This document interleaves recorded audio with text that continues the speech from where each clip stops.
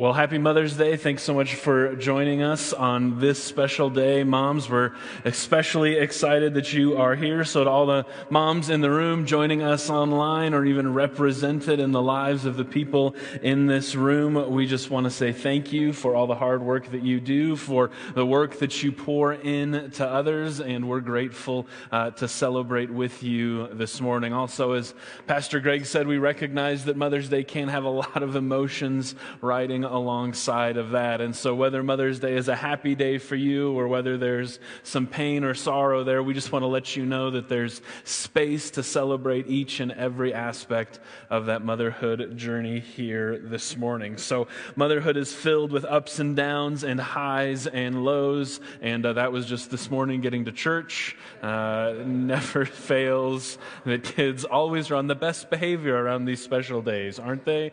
They just intuitively get ready and they look so nice, and just a small gift for you moms on this, your day. But I hope that you snagged a picture. I hope that those develop well for you. They'll be on the table on the way out. We just want to give you a small memento, something to remember your time with us today. There'll also be a little bit of chocolate, moms, because can't go wrong, right? So we are looking at our third week of a series that we're just calling Life. How do we win at the game of life, specifically in the ways that matter most? We started off talking about that sometimes we play the game, but we don't play to win. Like my son Asher, who I happened to beat twice yesterday in Monopoly. Sometimes we play the game, we know all the rules, but we're going after the wrong strategy, right? He only wants Boardwalk and Park Place, and I trounce him every single game, and I don't feel bad about that at all, right? He's going to learn someday that he's got to diversify with his resources, and just like that, in life we have to learn that sometimes going after the things that everybody else is going after isn't necessarily the best plan to win the game, especially the game that God calls us to in life. Last week we talked about prayer, and we said, hey, if you're living your life according to godly principles as the goal, then you're going to need an ally. You're going to need a connection to work through this game. And we said that prayer is fundamentally about us changing, becoming the people that God wants us to be, and going on that journey together with Him. And so today, in honor of Mother's Day, of course, we're going to talk about love. Because if you're going to win at the game of life, then love must be a central theme of the things that we devote ourselves to and the ways in which God calls us to live. Nowhere is this more clear than in 1 Corinthians chapter 13. It's the love passage. I'm sure you're familiar with it. Perhaps you read it at your wedding, or you heard it at a wedding that you were at recently. But let's just start kind of right at the beginning here. 1 Corinthians 13, verse 1. Paul says, if I speak in tongues of men and angels, but I don't have love, then I'm like a resounding gong or a clanging cymbal, not a good thing. If I have the gift of prophecy and I can fathom all mysteries and all knowledge, if I have faith that can move mountains, but I'm missing love, but I don't have love, then I'm nothing.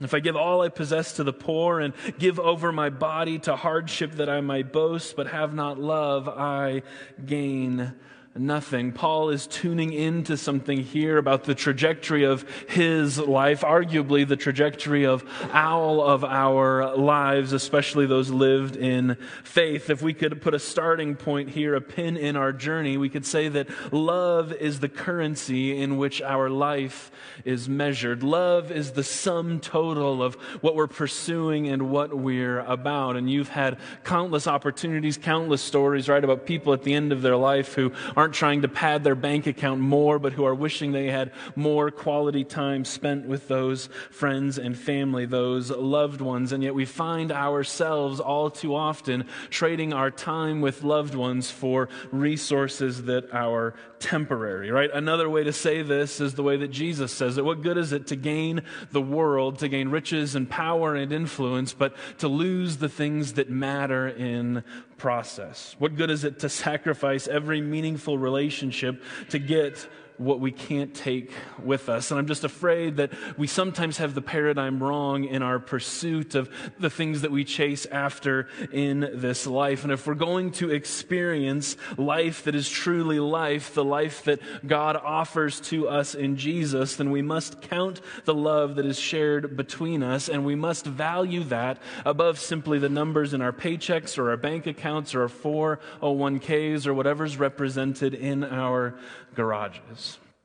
But love in itself is easy enough to come across, right? I mean, people fall in and out of love, it seems, constantly. But the hallmark of our faith, what I believe Jesus calls us to, is not simply the love is displayed on the big screens or the Hollywood, right? Love is not just an emotional response, but a visceral, gut-wrenching, costs all we have and we gladly pay it kind of love. And the love that God calls us to is not just that displayed for our friends and close family, for the people that we care most about, but God calls us to display this type of love for the entire world around us. See, I think that selfless love is the defining characteristic of being a Christ follower. Not just emotional love, not just care and concern for the people around us, but a selfless love that gives of itself is the defining characteristic. It's the hallmark of our faith. Jesus' words to his followers at multiple points throughout the scripture affirm this. Let's just remind ourselves of one in John chapter 15. Jesus, speaking to his disciples, says, "This is my commandment, that you love one another as I have loved you. Greater love has no one than this, that he lay down his life for his friends." That love moves us to set aside our preferences, even our lives, for the sake of the other person. And again, Jesus isn't talking about our spouse. He's not just talking about our kids. He's saying there's something in the way in which we, as representatives of him, interact with the world, that we follow him in the world, that we love the people around us in a transforming kind of way.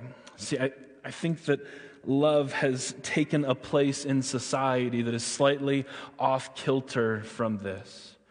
Right? We love, we celebrate love, right? We like to hear stories of love, and we like to find ways in which love expresses itself, but love has become synonymous with freedom. It's almost like love has become more about the emotion that we receive as opposed to the definition that we see laid out in Scripture. Love has become a choice that we can choose to engage in or simply choose not to engage in. And when love is no longer present, then we're free to move on from any given relationship. But what Jesus is talking about, what this hallmark of our faith is demonstrating, is something much deeper and more radical than that. It's a love that works in spite of losing freedom. It's a love that commits itself over and above. A couple of scriptures to help us frame frame this conversation, right? In Luke 6, Jesus says this. He says, if you love those who love you only, then what credit is that to you? Even sinners love those who love them. The point being that if all we're called to do as Christ followers is demonstrate the love that's already out there and shown to us, then what's the point of Jesus coming? What's the point of us being followers of him? There's no identifying characteristic. Or let's go back to Paul. Let's see how he finishes up his thought in 1 Corinthians 13, verse 4. Here's how he continues on his definition of love. He says, love is patient. It's kind. It doesn't envy. It doesn't boast. It is not proud. It does not dishonor others. It is not self-seeking, not easily angered, and it doesn't keep a record of wrongs. Love does not delight in evil, but it rejoices with the truth. It always protects, it always trusts, it always hopes, and it always perseveres. What I hear clearly in Paul's words this morning is that love isn't about what we get fundamentally. Love isn't about that emotional feeling. It's not just the pieces of love that we receive, but it has to do with what we give to those around us, what we pour ourselves out in pursuit of. Because love, after all, isn't self-seeking, right? It doesn't look out for its own. It's not out for number one. Instead, it seeks the benefit of others. Love doesn't put others down, but rather it rises them up. It doesn't keep a record of wrongs. It just assumes the best on the other part of the equation. Translation is that love is selfless, not selfish. Love doesn't free us to pursue our own desires, but rather it binds us, it hinges us to the things that are most worthy and deserving of expressing that love. I would say that if we look at Scripture and the teachings that it has about this concept of love, that love in its only real form is this selfless and sacrificial way. And when we let love simply become reduced to a feeling, to an emotion, then we find ourselves disconnected with the life that God is calling us to live, with the life that He wants to reveal in us, to experience through Him and through connection with the people in the world around us. And while I don't think that if we were sitting down over coffee and having this conversation, I don't know that anybody would disagree with that definition, right? This isn't controversial. It may be difficult to pour out. It may be hard to find. It may not be the norm, but it's not something that we disagree with. It's just not what's readily available to us. Right? Love is, after all, the high schooler who is full of hormones, confessing their love for each other in order to move forward in the relationship, only to be met with heartache and disappointment. Love is found in that first kiss. Love is found in pushing the envelope and going forward. People are hurt in the name of love. And so I think that this concept of love, especially in the church body, is in need of a little bit of reframing, a little bit of TLC, if you will.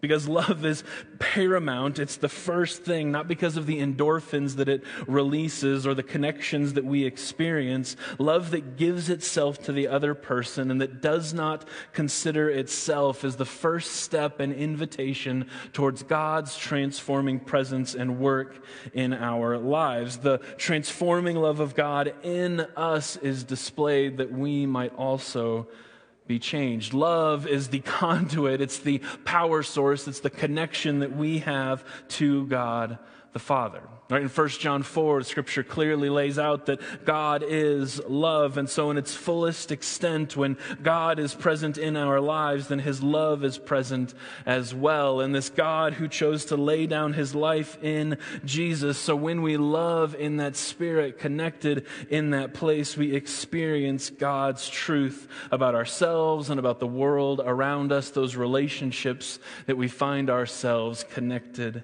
to. So how do we recover this truth about love? How do we make it more than what's displayed for us? How do we advocate in the world for something far deeper and far more meaningful than just the emotional response that we're designed to have? It's no coincidence that today is Mother's Day. I think the most obvious way in which we see this selfless kind of love played out is in the life of a mother, right? Who sacrifices everything to bear and to raise their children, who gives up freedom and benefits, sacrificing sanity and body and everything else along the way to care and nurture the one that they love, right? No discredit to dads in the room, right? It's just not your day. Come back in a month and we'll talk more about that, right? But we celebrate this type of motherly love. Dads, we show it too, right? You show it in sporting events and fishing trips. You show it in helping with projects or taking time away from projects to play catch in the yard. This selfless love is found in spouses caring for each other above themselves. There's even this selfless love displayed in singleness as we pursue that which our heart seeks. Nonetheless, while this selfless love may be the defining characteristic of our faith, and while we catch glimpses of it in the bonds of loving family, when it comes to the whole of our life, selfless love is far more absent than self-fulfilling love. Right? For most people, selfless love is the exception, not the norm. Because selfless love for anyone outside of our family is difficult. It's hard. You might even say that it's unnatural, right? We're gifted with a strong sense of self-preservation, of watch out for number one, protect our family, protect our resources. Let's keep what we have. After all, to win the game of life, you have to protect all that's been given to you. Except that in that pursuit, while we pad the lines of our bank accounts, we bankrupt our emotional connection with the world around us. And we are impoverished in the areas of our lives that matter most. If we want to win at the game of life, we have to change the scorecard. And one way to do that is to measure the love that we give above the possessions that we have. To take into account the places in which we demonstrate and pour out a love that is not about what we receive, but is about what we can give and bless people. To take what we've been given in Jesus, to be transformed by it, and then instead to begin pouring it out in the world around us. It's a reflective question for us all today. What would it take for us to change the narrative on the focus of our lives? To change it from what we can produce and what we can possess and what we can own to instead be, what can we do to benefit others? What can we do to pour ourselves out in the way in which Jesus poured himself out for us? Recklessly, selflessly, only for others. What can we do to marginalize almost ourselves, as it were, for the sake of others? And again, not just those closest to us, our friends, family, and spouses, but for the world at large. What if we took God's word seriously, that we're to love others in the same manner that Jesus loved us, that he gave himself up for us, and so we give ourselves up, our rights up, we give up our freedoms in pursuit of loving the other person. This type of love isn't natural. That's kind of the point. That's why Jesus infuses it into us. It's why we're given the Holy Spirit as a sign and a seal for this. But the point is that when we experience the selfless love of Jesus, that it not only transforms us, but it actually reworks our priority system. It actually changes us to be about something different than we were about before, that transforming presence in our lives translates into us transforming others in the same capacity, with the same heartbeat, in the same way. Jesus tells a story about this that was compelling to me today as I reflected, so I thought we'd go through it together. It's a familiar story, probably one that you've heard, and it's one I think that we can all relate to in some capacity. Here's how the story goes. This is in Matthew chapter 18. Jesus is speaking and he's telling a parable. The question that prompts this is actually in response to a question about forgiveness, but I think we can trace an easy line towards transforming love in the midst of this. He says, therefore, the kingdom of God is like a king who wanted to settle accounts. He wanted to break even with his servants. As he began the settlement, a man who owed him 10,000 bags of gold was brought to him. Since he was not able to pay, the master ordered that he and his wife and his children, all that he had, be sold to repay the debt. That's harsh by our standards, but it was very, very commonplace in the time in which Jesus spoke. You wouldn't gather that type of debt without knowing that this was a consequence. Let's keep reading, verse 26. He says, at this, the servant fell on his knees before the king. Be patient with me, he begged. I will pay back everything. The servant's master took pity on him. He canceled the debt and he let him go. But when that servant went out, he found one of his fellow servants who owed him 100 silver coins. Notice the comparison, 10,000 bags of gold versus 100 silver coins. He grabbed him and he began to choke him. Pay back what you owe, he demanded. His fellow servant fell to his knees and begged him with the same exact words, notice, be patient with me and I will pay it back. But he refused. Instead, he went off and he had the man thrown into prison until he could pay the debt. When the other servants saw what had happened, they were outraged and they went and told their master everything that had happened. Then the master called in the servant. You wicked servant, he said, I canceled all that debt of yours because you begged me. Shouldn't you have had mercy on your fellow servant just as I had mercy on you? As I read that story in the context of this conversation, I recognize so much that part of the issue for this transforming love is that the expectation of God on us is that when we experience the type of forgiveness and reconciliation, the type of love that Jesus pours out for us, that it is a return on investment, that we are to be so changed, so moved by this demonstration of selfless love that it changes our nature, that we become dispensers of the same type of thing. The equation doesn't work like that, right? As we read this story, perhaps you have the same visceral reaction that the king does, right? How dare someone who's been given so much, been forgiven so much, treat someone else in a different kind of way? It's not fair. It's not right. I would simply say this, that the first servant experienced that selfless, transforming love, but he didn't allow it to sink in to his heart. It didn't allow it to transform him and to change who he was because of it. Selfless love is transformational in nature. It changes us from who we are into the best versions of ourselves so that we can become dispensers and transformers of the love in the world as well. Right? Love transforms us and then we transform the world. And this is completely what parents do, mothers specifically. This is what fathers do, right? Your world is turned upside down by that tiny pink thing, was it not? Everything changes at the most basic elements, right? It's a reflection of what God does for us. His love transforms us, and so we transform the world for our baby, right? We put a crib in our bedroom. Right? You let someone else sleep in your bed. You fix all the outlets. You put gates on the stairs. You eat McDonald's instead of real food. Our love for our children transforms us, and it's supposed to.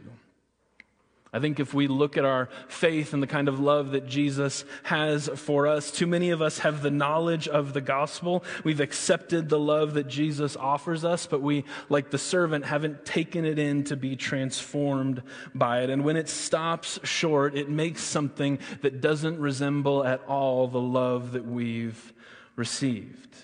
I'm not trying to make us feel guilty in this conversation. I'm just trying to point out the reality that far too often we're the ones in Jesus' story that he's talking about. We know the weight of our sin. We know the debt that has been forgiven. We experience the Lord's loving kindness poured out lavishly on our behalf. And while we're grateful for it, too often it doesn't change us. It doesn't change what we do on Sunday morning or Saturday night or the people that we spend our time with. It's not poured out for their sake. It doesn't change how we talk about people, how we love people, or how we care for people in the world around us. The word from Scripture is that we've been given such an amazing gift in this demonstration of selfless love, and what do we do with it? If selfless love is the defining characteristic of our faith, is it the defining characteristic of us? If selfless love is the defining characteristic of the God that we serve, who demonstrates it in Jesus' poured out love on the cross for us, is it the most identifiable piece of you as a Christ follower? Would your neighbors identify it in you? What would your co-worker say, your spouse, your kids? Somewhere we've missed the point that love is not about what we get, but that transforms us to become who God would have us be so that we can give it away as well. And if we're talking about the life that God has for us, that every single moment of life is infused with a godly presence, that the euphoria feeling of love wasn't designed just so that we could receive from it, but it's meant to be multiplied and poured out for the sake of the world and caring for and loving people. This is the heart of the gospel, the power of Jesus. Yes, he loves us. Yes, he gave himself for us, but it wasn't just so we could be saved and make it to heaven someday. It's so that we could live out the same type of radical, selfless, countercultural love, that we could care for people in the same manner in which Jesus cared for them. And the Holy Spirit is the living, transforming presence inside of us to go and love like he does. And I'm not simply talking about making more Christ followers, although we should be doing that. I'm talking about unleashing life and love in the world that isn't there if we, the church, if God's people don't do it. I'm talking about creating loving families in this body that we call the church, that's meant to go out and mend and fix broken relationships in the love, to repair where selfish love exists and transform it into self-sacrificing love that Jesus demonstrates for us. I'm talking about changing our frame of reference from what we can get from this world to instead what can we give to it to transform it to be more in God's image. Part of this thinking this week, yes, has to do with mothers, but it also is because I've had so much time to have some difficult conversations about the events that transpired in our greater community this week. Read countless news stories and articles connecting the tragedy that occurred in Highlands Ranch this week with other demographics and past ones that are just in the rearview mirror for this community. I've had people wrestle with the question, so how do we change our community? How can we help people? How do we make sure this never happens again, not only to protect our kids, but to make sure that people don't feel as alone and isolated and cut off as the people who commit these acts feel? And as I was praying and reflecting and just thinking about the place that God has us, I went, this is why the church exists.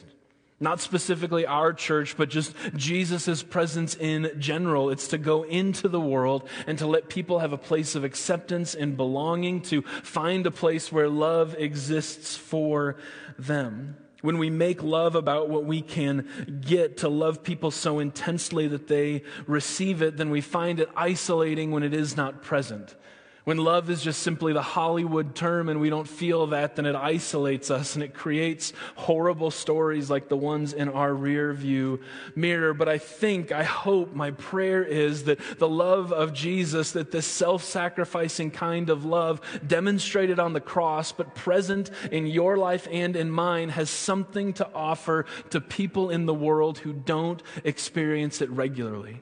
To people whose stories aren't our own, to people who haven't seen or experienced the love of Jesus poured out or any type of selfless love displayed in their life. And I'm going, this is why I follow Jesus. It isn't just because I get to go to heaven, and it isn't just because it's where I found life. It's not because of what I get from following Jesus. It's because his love transforms me to go out and love people who so desperately need it. And this community needs the church to be a people who have experienced that type of love and who can go forth and send it out, who can change their community, change people because of it, so that tragedies like this don't happen again. I'm not suggesting we can insulate us and make sure that no bad things ever happen in our children's schools or anywhere else, but I am saying that the church should be making an impact in those places.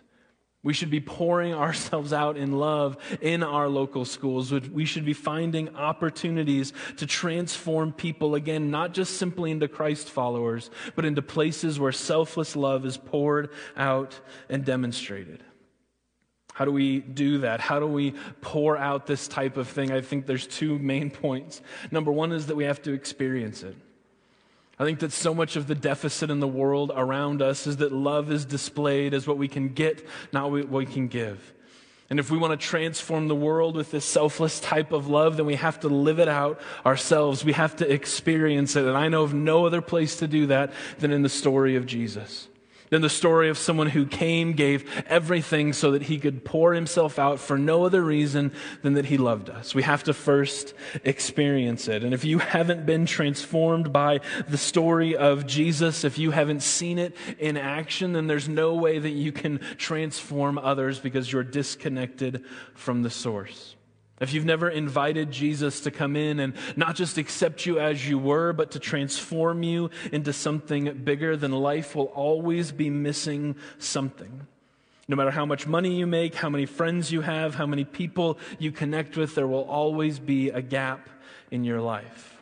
Similarly, if experiencing Jesus was something that you did that one time a long time ago, you'll never fully live and walk in the selfless love that he demonstrates for us. You'll run out of steam. You'll become exhausted. You'll become bitter. You'll become worn out. Selfless love has to be connected to the power source. Hopefully you experience that in church, in small groups, in serving, in pouring yourselves out. But the first step towards changing the world with this selfless love is to experience it ourselves. Step number 2, put it into practice. Practice it. Start doing it.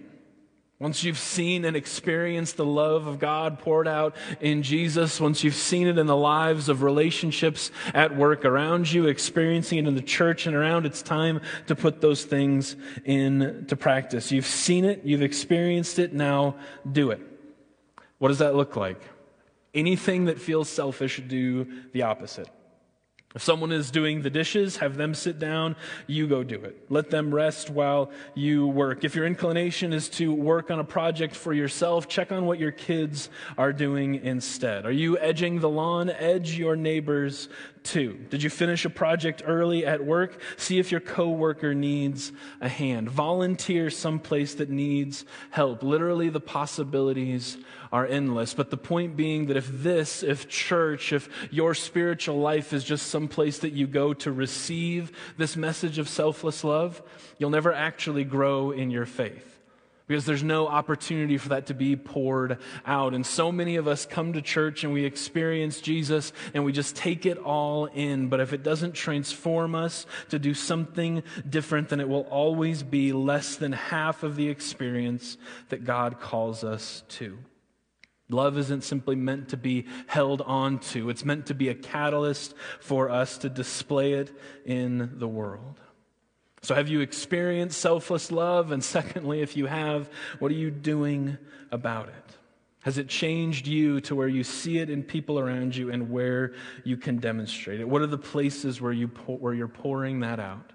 Love is fundamentally selfless, not selfish. Love transforms us, and then we let our love transform the world.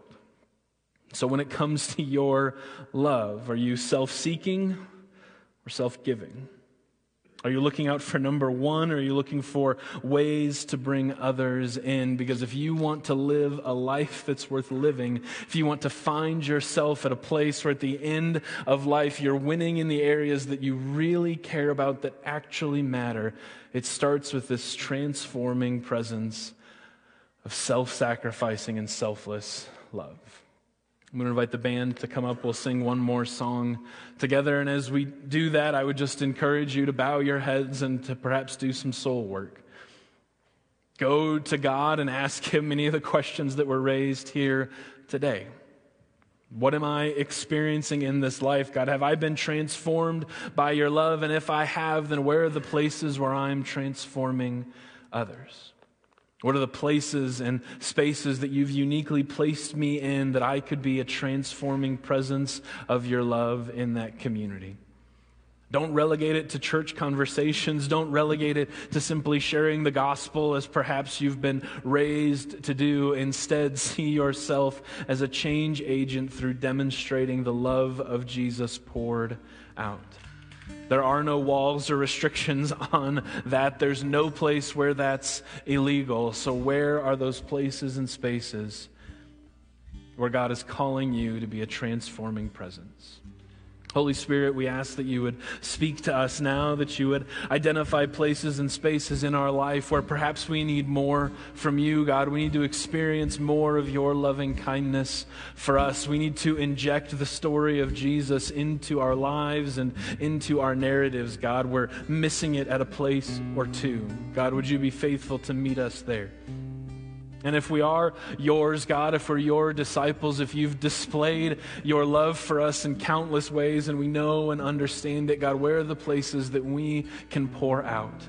Where are the places that we can give ourselves to? God, would you affirm us in the places where we're already about your work? And God, would you show us that one step, that one area, that one thing that you've called and equipped us to do, to share your love with the people around us? God, I'm convinced that if we do those things, that not only will our lives be different, not only will our families be different and our neighborhoods be different, but God, I think that our community changes through those tiny acts of intentional, selfless love, through demonstrating your love for us by the way in which we love others. Jesus, would you call us into those places? Would you equip us with your strength to do that? God, may the world be different because we are here. And may you be honored in all that we do in that. All God's kids agreed together and said,